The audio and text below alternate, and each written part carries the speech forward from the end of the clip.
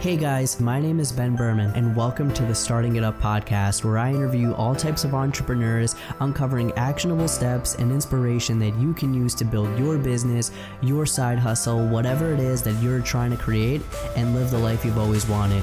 Hey everyone, how's it going? Welcome to the podcast. Today we're chatting with Clive Jackson. Clive, thank you so much for coming on the show. It's a real pleasure to get to talk to you and to really start diving into your story. So for everyone who might not be familiar, Clive is the CEO of Victor. Victor is revolutionizing the world of private jet charter to make comparing, booking, managing flights simpler, faster, and more enjoyable, all while tying sustainability into that mix. So Clive, I know you're a serial entrepreneur. You founded a few companies before. I'll hand it over to you to give us a little intro to your bio and how you got to this point.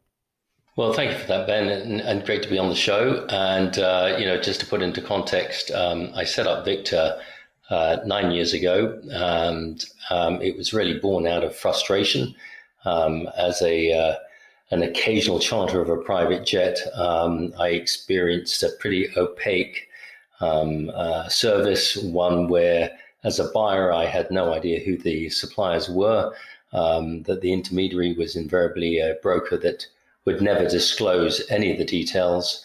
And when you turn up at the airport, the plane is invariably not what you thought you'd booked. So that was the background to, understanding how jet charter currently worked back then. And I set up Victor with a view to fixing that problem and also ensuring that I could bring some sort of digital disruption into play that would deliver a more transparent customer experience, one that would use some technology to help connect the customer with the massive amount of aircraft that are available today to charter from, and to make that just a seamless, easy to use experience. And that was the background to Victor. Awesome. So I'm assuming most people probably listen to this aren't very familiar with the world of private jet chartering. What specifically does Victor do? From the research I've done, it seems like plane can fly into, say, New York to London, and then it goes there one way, and then it can just sit there, but also potentially have to fly back empty. And I think that's kind of where a lot of your flights come into play, because you can now start making this more efficient rather than having these planes flying around the world empty. You can actually fill them up with people for lower rates. Is that an accurate way of kind of describing, at least partially, what Victor does? Well, I'm glad you brought up the whole idea of, are these planes flying efficiently and are they flying empty? And, at the moment, 42% or thereabouts of all private jets flying in the world, and we call them business jets, are flying empty. So they're heading back from having dropped a passenger off or heading down to collect a passenger. And that sort of ties back into what the motivation was, for starting Victor up. I didn't just have a brainwave thinking, hey, I want to solve the private jet world. I was actually on my way back on a British Midland flight into London Heathrow 9 years ago from the island of Mallorca, where I have a holiday home. And British Midland, in their infinite wisdom, decided to cancel all flights. And I was actually on the last flight back. The same week, British Airways decided to cancel all flights. And I kind of looked around the cabin. And, that year, I think I was flying 12 times in that year. And I looked around at some of the very familiar faces, and they were all having a really good moan about what are we going to do? Because the options were down to 2 flights a week. So people commuting backwards and forwards and doing business, it was just, they were facing a horrendous situation. And, I was sitting there in row 1A, and I turned around to some folks in the 2 rows behind me and said, listen, if you want a way out of this mess, why don't I charter a jet? And you guys all get on it and we'll fly down in a couple of weeks' time. And everyone thought that was a great idea, with the exception of, well, how much is it going to cost? And I said, well, look, I don't know, but, it could be, $1,000 a seat. And we're currently paying $350, $400 a seat. So, why don't we go ahead and do that? So I left the plane with about 7 business cards in my pocket. And that was on November the 6th. 2010. And within a month or two, word of mouth had spread. And, by Christmas time, I had a couple of hundred people who were really frustrated with the air travel situation between Mallorca and London and were saying, well, look, count me in. And that's when the idea sparked. And I thought, well, look, if we chartered a jet down, can we use the empty leg going back and sell seats on that? So the idea was originally born of a private jet share community where, you, Ben, could charter a plane. You could put 5 of your friends on it. So that's 6 of you going down on a aircraft that, let's say, is capable of flying 8 people. So an 8-seater aircraft, 6 of you split the cost. And when it comes back, let's say you just sell 4 seats on it, that's 6 plus 4, 10 of you have now split the cost of a £8,000 aircraft. So that's 800 quid a seat or $800 a seat. So that was the idea. And like all true entrepreneurs that have to be open to pivot, 2 weeks after we launched the company, the Greek debt crisis hit. And we found that operators who were flying these planes were just flying them out to Mallorca or, Milan or Istanbul, dropping their passenger off and then flying the crew home on EasyJet because they had no further booking. The world had fallen off a cliff at that point. So they were just leaving their plane parked up in Milan or Istanbul for a week or 2 weeks until they got their next booking. So the bottom fell out of my business plan 2 weeks after launch because I didn't have the return empty leg. And, I looked at my shareholders and said, look, we can close this down pretty quickly, or let's just focus on the customer that wanted to pay for the service, i.e. pay the full $8,000. And can we just do it faster, quicker, and better than, the original providers who were non-digital? They were all pretty much analog brokers. There was no transparency involved in the process. There was no obligation to disclose who the supplier was. And, could we do this differently? And everyone looked at me and thought, wow, you're pretty nuts on this one. And I said, well, look, you're not going to go to a hotel booking site, booking.com or hotels.com, and book a hotel in Paris and not know where the hotel is, what the name of the hotel is, but you're just booking a 5-star hotel. You have no idea what the room looks like.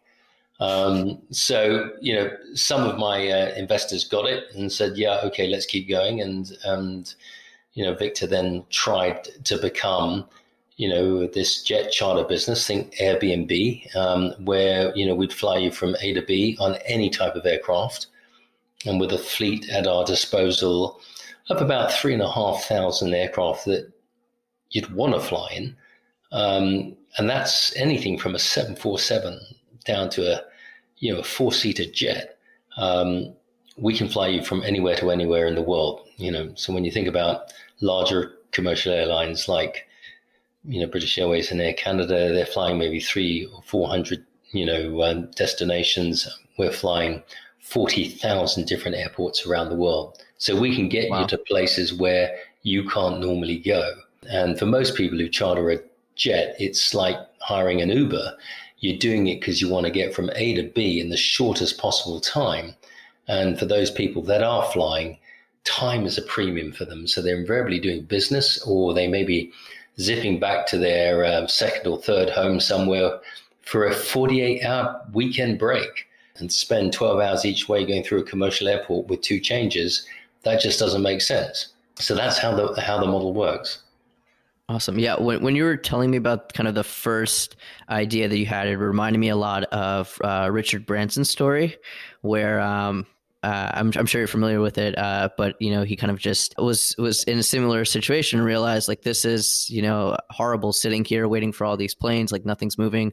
I'm just going to find people in the airport and get our own plane. And I think that resourcefulness is really kind of what separates some of the really successful entrepreneurs who can find a business opportunity in anything, and those who might not have that kind of instinct. And I think that it's definitely a mindset type of thing. And you can always learn it. You just have to, learn from people like yourself and say, if this person saw it, what can I do next time to see an opportunity like that? Yeah, I'm nodding on that one. I think, fundamentally, when we look at entrepreneurs don't have all the answers. They're always looking to glean from other people, from situations, from events. They're always looking to, assemble a myriad of different components together and come up with something new that, they're willing to look at life differently, look at situations differently. But I think fundamentally what is common to all entrepreneurs by way of their DNA is it's an open mind. You have an open mind, you have an inquiring mind, you have a mind that always wants to learn.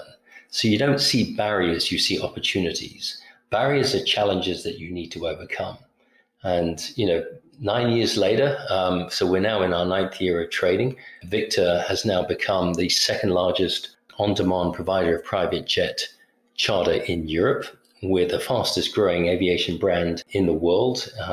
And we've made it into the Sunday Times Tech Track for 5 years on the trot as one of the top 100 fastest growing tech companies in the UK.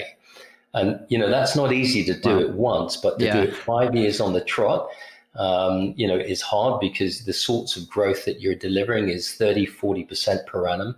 And when you start to get into the 10s, 20s and 30s of millions of dollars of turnover, that's a lot of extra money that you're adding every year to your growth curve. So it says one thing, the model worked. We became faster, quicker and easier.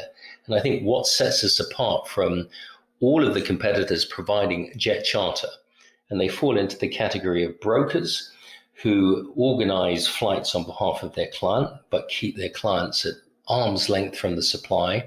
Victor that says, look, if you come to our website or our app, we'll tell you the aircraft operator, we'll show you the aircraft, we'll give you the floor plan, we'll tell you the actual registration number, when it was made, when it was last serviced, how many hours have the first officer and the captain got on that particular type of aircraft, so that it's called a type rating.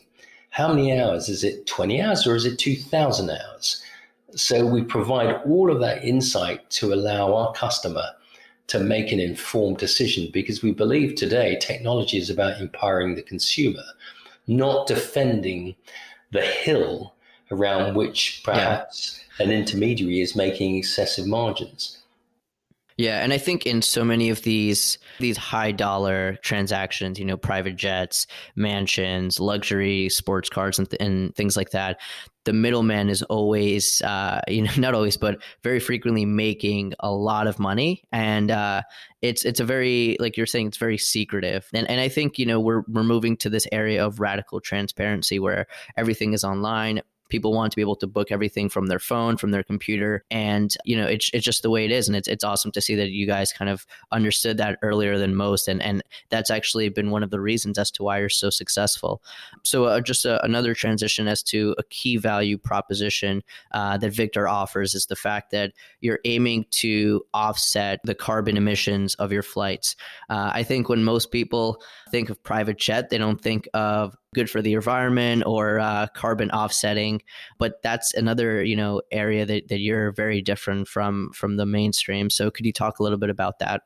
Well, look, I'm glad you raised that issue about the transparency and the margins. And just to close off on that, because I've just seen an email pop from a co-founder of a very famous motor racing series. So this is on a no-names basis. I was having breakfast with him and a number of other people last week. In fact, I was giving a keynote at that breakfast.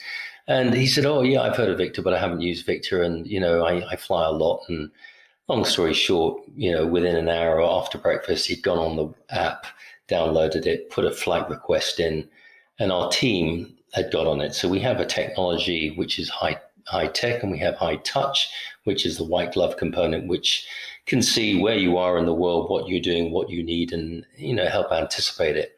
Long story short, his existing broker took a $12,000 flight and added an $8,000 margin to it, right? When he found out that we had the same aircraft at $12,000, versus his $20,000, he went ballistic. He couldn't cancel it because they say, well, if you cancel it 4 days out, you have to pay 100% cancellation fee, which again, I think is, disgraceful. But that, there is the issue. If you want to build a brand, it doesn't matter what you're selling, what service you're providing. As you said, Ben, today the consumer wants to be in control. Today the consumer trusts nobody. And it does mean that you've got to deliver real transparency to win that trust. And, if I circle back to your point about where does Victor sit with the environment, look, having as a successful entrepreneur, having built, one of the fastest growing aviation companies on the planet, the question for me is, how do I wrestle with the fact that these aircraft pollute the atmosphere? How do I wrestle with the fact that we see day in and day out now issues being raised very publicly in terms of demonstrations, campaigns by Greta or Extinction Rebellion about the environment and climate change? How do I wrestle with that as a successful entrepreneur? As an entrepreneur, does it mean that if I want to be successful in business, I have to say, I turn a blind eye to the planet? Well, the answer is no. And, in fact, 3 years ago, I started down a route of saying, well, look, let's try and offset some of the carbon emissions on our flights. And it was a voluntary scheme, and I worked with British Petroleum, who ran a offset program called BP Target Neutral. And I said to them, look, if I could get these aircraft to fill up with your fuel at different locations, will you help us promote a carbon offset program to those specific operators? 3 years down the road, 30% of our aircraft were flying totally carbon neutral. And that was a start, but frankly, not nearly enough. So when I rolled into 2019, I thought, look, we've got to do more.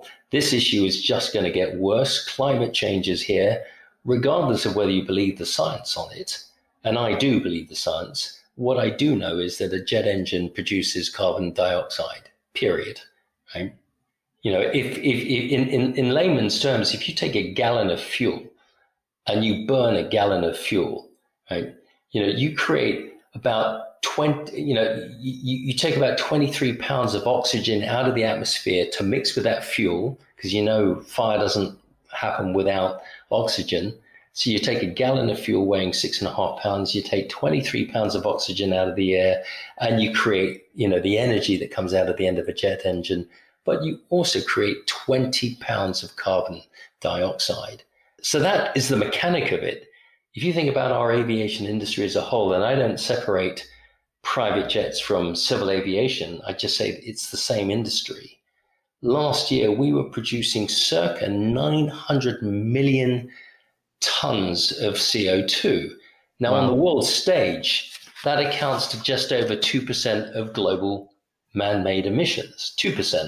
Okay, so we're not the biggest polluters in the world, but we pollute. Well, two things here. First of all, aviation is in the spotlight. That's what the environmentalists and the demonstrators are focusing on. So it's easy to see. Very easy to see. And I don't mean the contrails, those beautiful white vapor trails up in the sky. I mean, just the fact is it's high profile. So, the issue around our industry is, well, if we're producing just over 2% of global emissions, where is our industry going in terms of efficiency? And, our engines, certainly in civil aviation, have pretty much maxed out in terms of the fuel efficiency. Aircraft design has almost maxed out. And until we bring electrification into play, there isn't a great deal more efficiency other than reduce air traffic control delays or put electric in an aircraft. So I looked at the forward forecast of growth for this industry. And in aviation per se, last year we did something like 4.2 billion passenger journeys.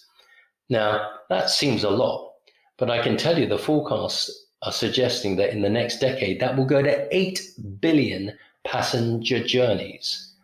So put this into context of a nice big wide-bodied A340. When an A340 takes off from London and heads over to New York, right, it's full of fuel, full of passengers, full of food, and full of baggage. The entire weight of that plane will be produced in carbon dioxide between leaving London and arriving in New York.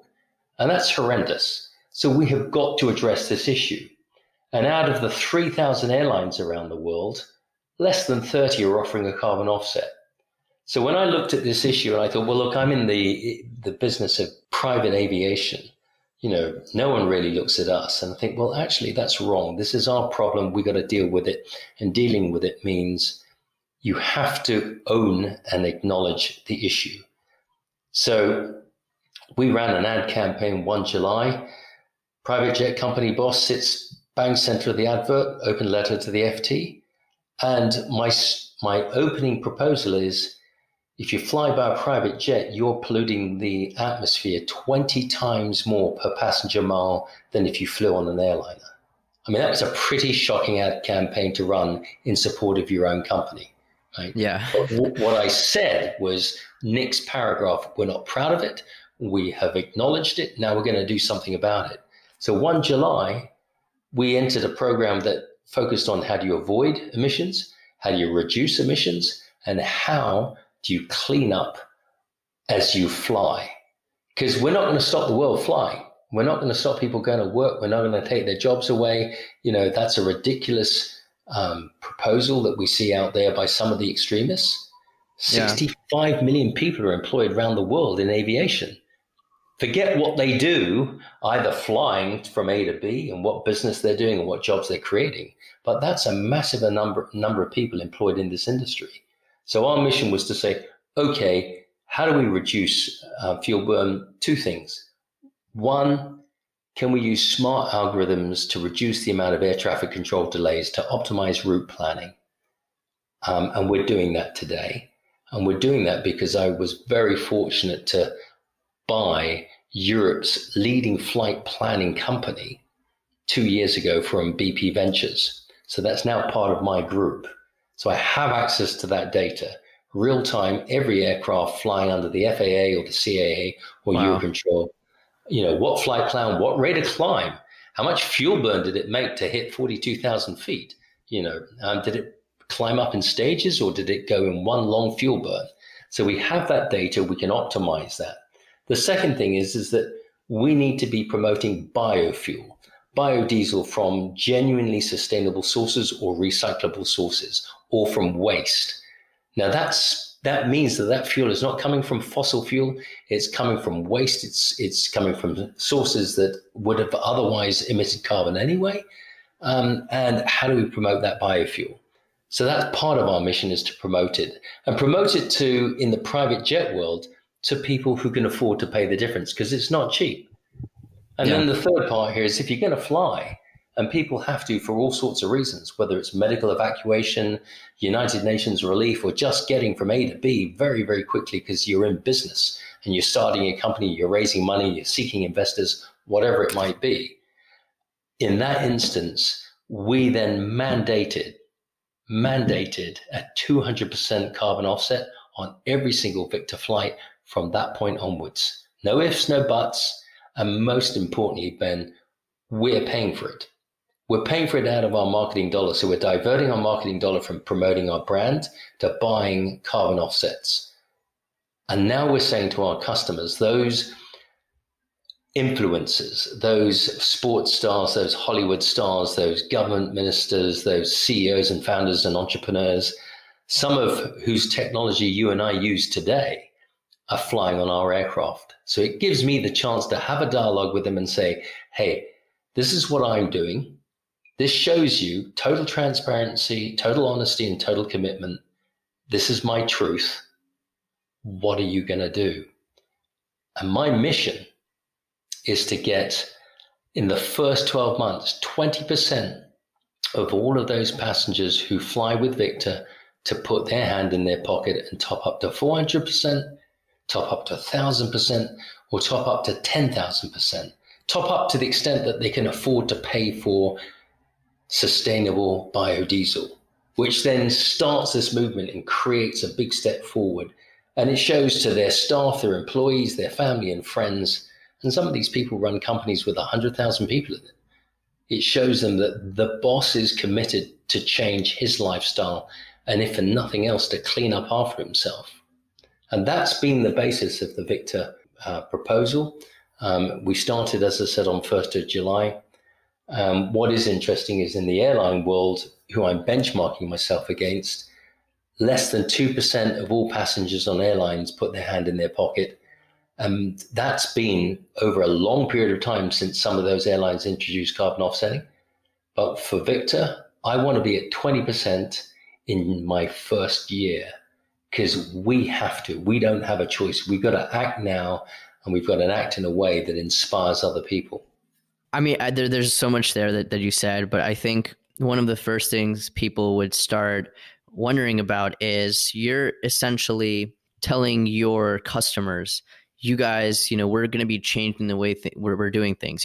They're coming from different private jet charter companies, and you're saying we care about carbon offset, we care about the environment, we care about how we're running this business, and if you're going to be our customer, we want you to do this. A lot of people might see that and say, that's kind of dangerous. What if you lose customers? What if this campaign doesn't work out?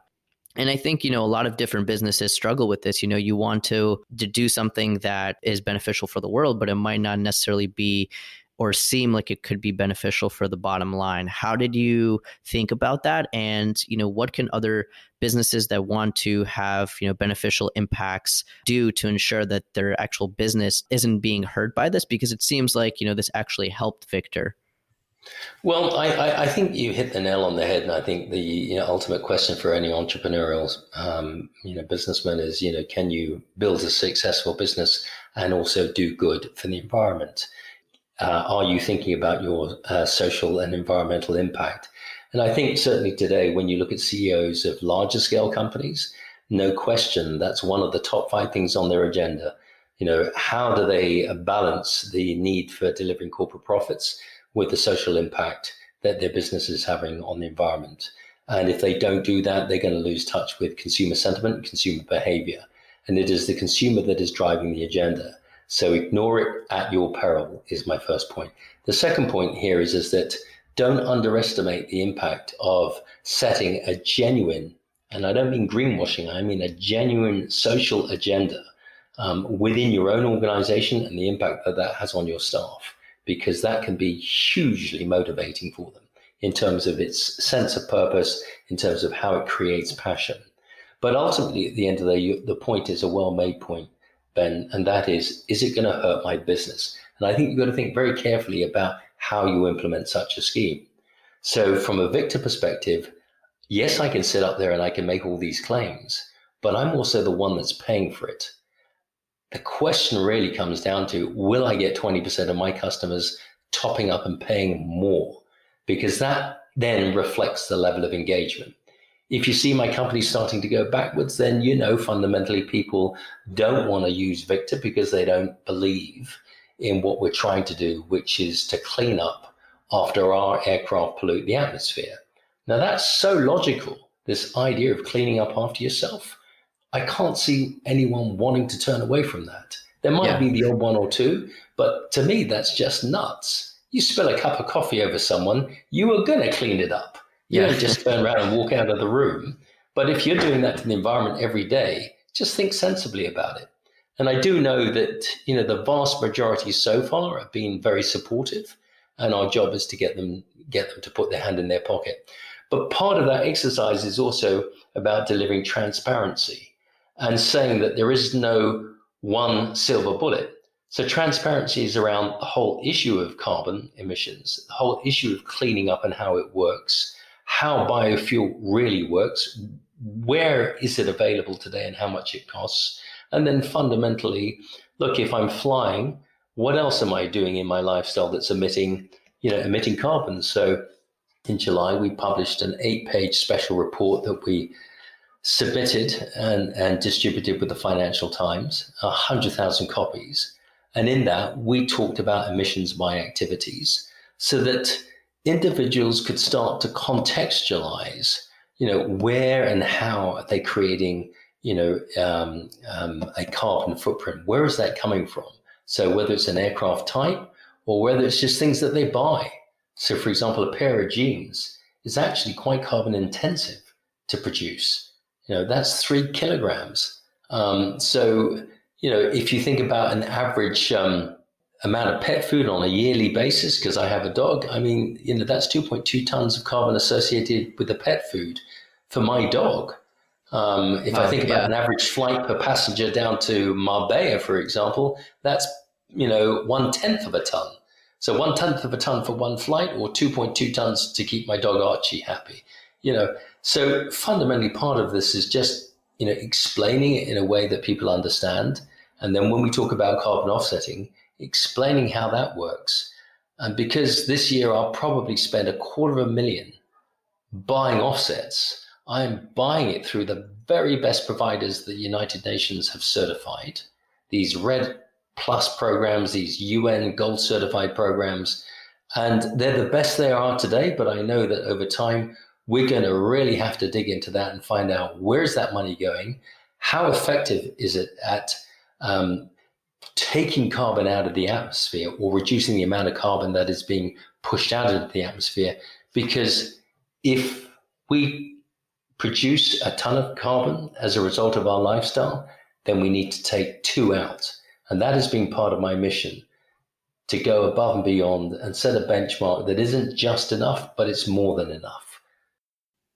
Yeah, that's incredible. I think it's private jets, but it's what we do every day. We're living, probably everyone listening to this podcast is living in a country where they're not even realizing it. Like you mentioned, the dog food, the jeans. I think it's just not something people think about. And when they start seeing the fact that a private jet company is pushing this now, maybe the regular consumer is saying, I should think about this. And just the campaign that you have going, I think is going to touch a lot of people. And, for me recently, I was just looking at flights. I just booked a trip to Thailand, and I hadn't really noticed this before, but I started noticing a lot of the options all have like carbon offset options there for the flights. And it just shows, this is something that is top of mind right now. And it doesn't seem like one of those things that's going to ever go away, just because it's so important.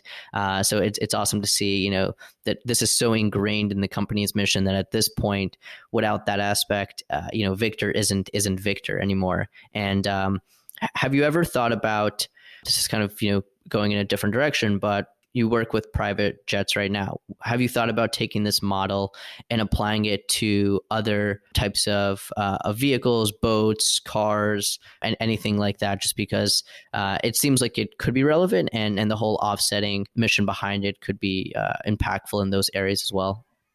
Well, I like the way that your mind's going, Ben. And, let me talk about that briefly for a moment. In terms of, the Victor campaign, what I was ever so mindful of when we launched it was that we were going to come up against criticism, and we are, from the environmental lobby groups, from the climate change scientists, from pretty much everyone. And we're also going to come up against a lot of resistance from within our own industry. Why on earth are you, Clive Jackson, founder of Victor, running a global advertising campaign saying that private jets pollute 20 times more per passenger mile than a civil aviation airliner? Well, I can tell you from the industry's perspective, the European Business Aviation Association actually asked me to change that headline. And they asked me to just say up to. They knew how controversial I was going to be. They are representing the business aviation community. And the only change they asked me, they didn't force me, they just asked me, would I consider the copy text change and include the words up to 20 times? And I said, of course. And in that 100,000 copies of this special environmental report that we put out with the FT, they put a really bold and powerful statement in that report themselves. So in answer to your question, Victor, I think, is setting the benchmark for business aviation. I hope others will follow. And what we want to see is more doing what we are doing, which is taking that first and most important step forward. And of course, offsetting isn't, a silver bullet, as I said earlier. So we've created a campaign called Beyond Offset. Is effectively becoming a movement now. hashtag Beyond Offset. And what it means is that owner, founder, CEOs of businesses, small, large, startup or established, fast growing or high growth, public or private, if they are concerned about the environment, if they look at what we're doing and they think, can you do good in business and do good for the planet? The answer is yes. Think about it, but the answer is apply your creativity, apply what makes a good entrepreneur, that open-minded, inquiring person, and apply that to your own company and your own industry and set a new benchmark. And in the first 120 days of this campaign, I have literally got 2 to 3 a week CEOs coming to me saying, we'd like to become a co-founder of Beyond Offset, and anyone looking to demonstrate full transparency around what they're doing and how they're looking to change their social and environmental impact of their business, they can get involved in hashtag Beyond Offset. It will be a not-for-profit charity. It will be all about creating that movement and championing the cause and dispelling misinformation, but most importantly, showcasing people doing positive and inspiring things. Because you don't want the world to be full of doom and gloom, that we're all going to die and it's all going to be horrendous and the world is all going to collapse. What you need to do is go right back to grassroots and find young kids at school and say, yes, we can tackle this. The real issue is, yes, we can. Entrepreneurs are all about, yes, we can. When everyone says you can't, we can. So if we can find a way of inspiring people to do smart and innovative things in different industries, this is really part of my social mission. How do I inspire other business leaders to get on this platform and showcase their work and inspire other people? And that's a byproduct that really came out of the back of what Victor was trying to do itself. And now we're looking at what Victor is doing and how that could be showcased in civil aviation. Back to your flight that you've recently booked. There are only 30 airlines in the world that offer that. There are 3,000 airlines. So we're now looking at the technology that we have available. Can we make that available for the entire airline industry and create a platform that allows you to track your carbon emissions and choose the right offsetting providers that are certified by the UN and the various governing bodies to say, if I'm going to put $2.50 in or $5.50 or $25.50 in, I want to know that it's really going to work. So this is part of my passion. This is part of my life's mission. 14 companies under my belt. It is really refreshing to feel that, you can build a successful business as well as, trying to do good. To go off of that, you're a multi-time founder. You've started a lot of companies. You're in the marketing space. You're now in this space.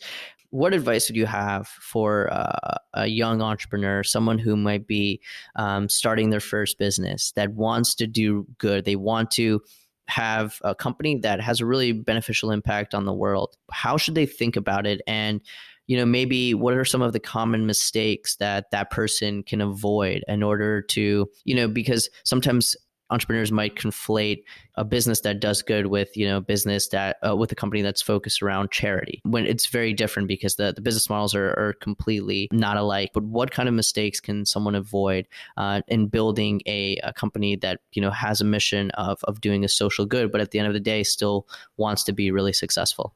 Well, I think this comes first of all down to the whole idea behind the business plan, and fundamentally, you might be out there trying to create a business, and then you're worried about its social impact, versus you want to go out there and do good from day one, and you're not really thinking about a business. You're thinking about what problem are you solving.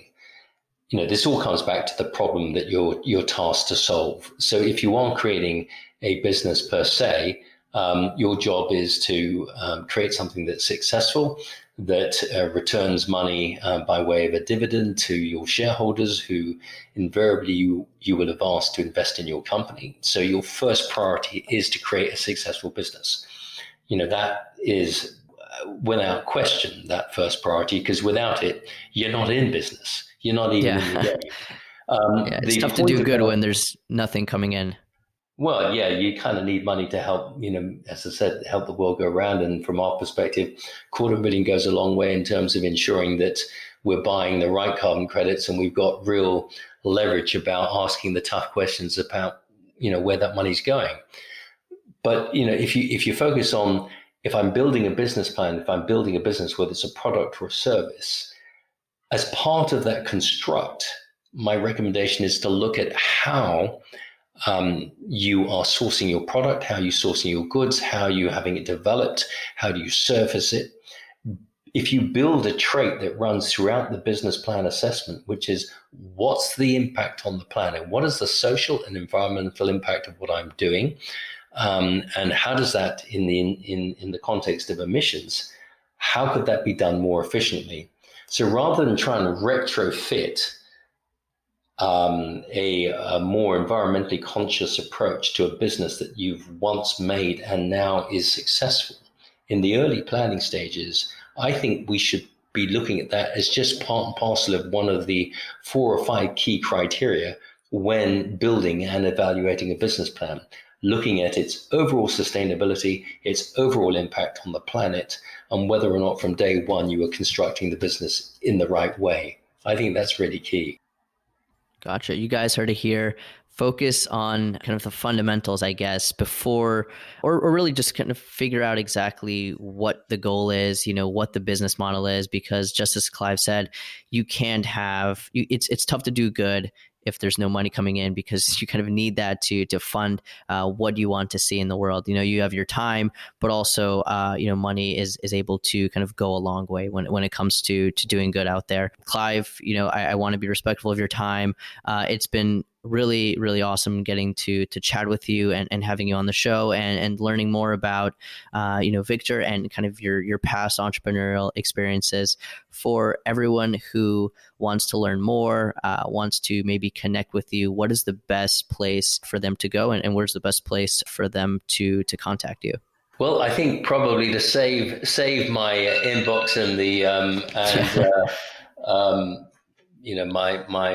my executive assistant, who is just fantastic, but totally snowed every single day of the week, I would suggest LinkedIn. So if you go look me up, Clive Jackson, CEO, founder of Fly Victor on LinkedIn, you'll also see quite a number of broadcasts that I would have made in conjunction with yourself, Ben, and also in conjunction with people like Bloomberg of recent, where I am talking about the mission that we're on. I see myself increasingly being asked questions now from other owner-founder entrepreneurs, either at the early stage or the mid stage or the scale-up stage of their business, in terms of how do they think about their social and environmental impact. And, as you pointed out, Ben, I've been at the game a while now. Victor is my 14th company. So, I've got those scars in terms of defining growth strategy, through to market sizing, to developing go-to-market proposals, right the way through to, how do you build a team? How do you build a board? How do you create the governance that satisfies your shareholders? Particularly when your shareholder base becomes quite diverse. So you've got friends and family, you've got ultra high net worths, you've got angels, and then you've got some VCs in there. I mean, all of that starts to become quite challenging for, an owner founder. And, the challenge for any owner founder is how do you attract and keep good people, have them motivated, have them appropriately rewarded through the various stages of growth of your company. Fundamentally, the most burning question for any entrepreneur, as you know, Ben, is where do you find the money to get going? So LinkedIn. We could do multiple episodes on a bunch of those different topics, but yeah, and just a final question: out of those 14 companies, I'm guessing Victor's been your favorite, but I just want to hear from you which one kind of has been the funnest or best journey you've been on. Well, I've talked a lot about Victor today, and it's now part of the Alyssum group, and we chose the name Alyssum because it's not often you can get a .com in one name, and we did a couple of years ago. And Alyssum means, it's a flower. In some people's eyes, it's a weed, but it's the fastest growing seed on the planet. So I quite like that. But if I sort of step back a little bit and look at, my previous foray into digital and digital disruption, in '93, I set up one of the first digital communication design and build agencies in the UK. I set it up on my own as a one-man band, programming and building stuff, and ended up taking it to about 150 people, London, New York, and Los Angeles, and eventually selling it to a public listed company. But what was interesting about being an agency of sorts was that, I got to work with some of the best brands and some of the brightest people in the world over a 17-year period. So whether it was getting involved in creating a launch campaign for one of the Sony racing games, whether it was taking the Tango soft drink and hijacking the Euro qualifiers by having guys running through the crowd dressed in orange, whether it was working for the Financial Times and building their first ever classified web portal, to Bentley, to Jaguar, to Aston Martin, you name it. I've worked with some of the best brands in the world, and I think that's given me a fantastic insight in terms of what is common amongst all those brands, right the way down to a small scale startup. And that is, how do you connect with your consumer? It's either a B2B or a B2C consumer, but how do you connect? How do you deliver something that resonates with the consumer, which means how do you understand the way that they think? And that comes back to that open-minded entrepreneurial approach. If you understand the way that your consumer thinks, you have a better chance of connecting with them. And if you then run a business, it gives you a better idea of how to organize your company to service that customer going forward. Like I said, if you're a major car manufacturer or a games producer or a print-based publisher transitioning into digital, these are the same challenges that face everyone. And they all will always be the same challenges, because get it right, you get customer loyalty, you get customer growth, and you then have a successful business. What do you think are some of the, I don't want to say tips and tricks, but kind of the best ways to really figure out what your customer is thinking and to get inside of their head from your experience in that realm, or kind of just, across all these businesses, since that's the common thread? Well, that's a really good question. And look, at the end of the day, nobody knows all the answers, and least of me. And I think when you start to target customers that are in a different demographic segment to yourself, if you're 26 years of age and you like doing this and you like doing that, and you go to the gym and you ride a mountain bike and you go to the cinema 3 times a week, and, you live in Clapham, and you're selling a product targeting that group, you probably have a better idea about how to connect to them. But a lot of us creating businesses don't necessarily create solutions, or we're solving problems for exactly our peer group. We're trying to create and solve a problem per se. So one of the best tips that I have is go talk to your customer, right? Identify who they are and go talk to them, and get them to tell you what keeps them up awake at night. Get them to tell you what good looks like, because they have all the issues. If you just listen to them and you can solve their issues, you're in a win-win situation. Yeah, I guess it is really that simple. Just talk to them, have an open mind, and actively, listen. Because I think talking to someone without listening can give the appearance that you're, really gaining information. But that's kind of how you go down a different road that doesn't lead to a winning business. Clive, thank you again so much for coming on. It's been awesome. Everyone out there, we'll link to Victor and to Clive's bio and everything in the description for you to learn more. Thank you again, and really looking forward to keeping in touch. Thanks, Ben. Really appreciate it. Thanks for the opportunity. Have a great day. Yeah, absolutely. You too. Hey everyone, thank you so much for listening. If you like what you heard, go rate and subscribe to the podcast. Leaving a rating on Apple Podcasts or iTunes goes such a long way. If you found something particularly valuable or interesting, definitely share it with your friends. We'd love to hear your feedback as well, so follow us and reach out on social media. We do the show every week, so stay tuned for more episodes, and until next time.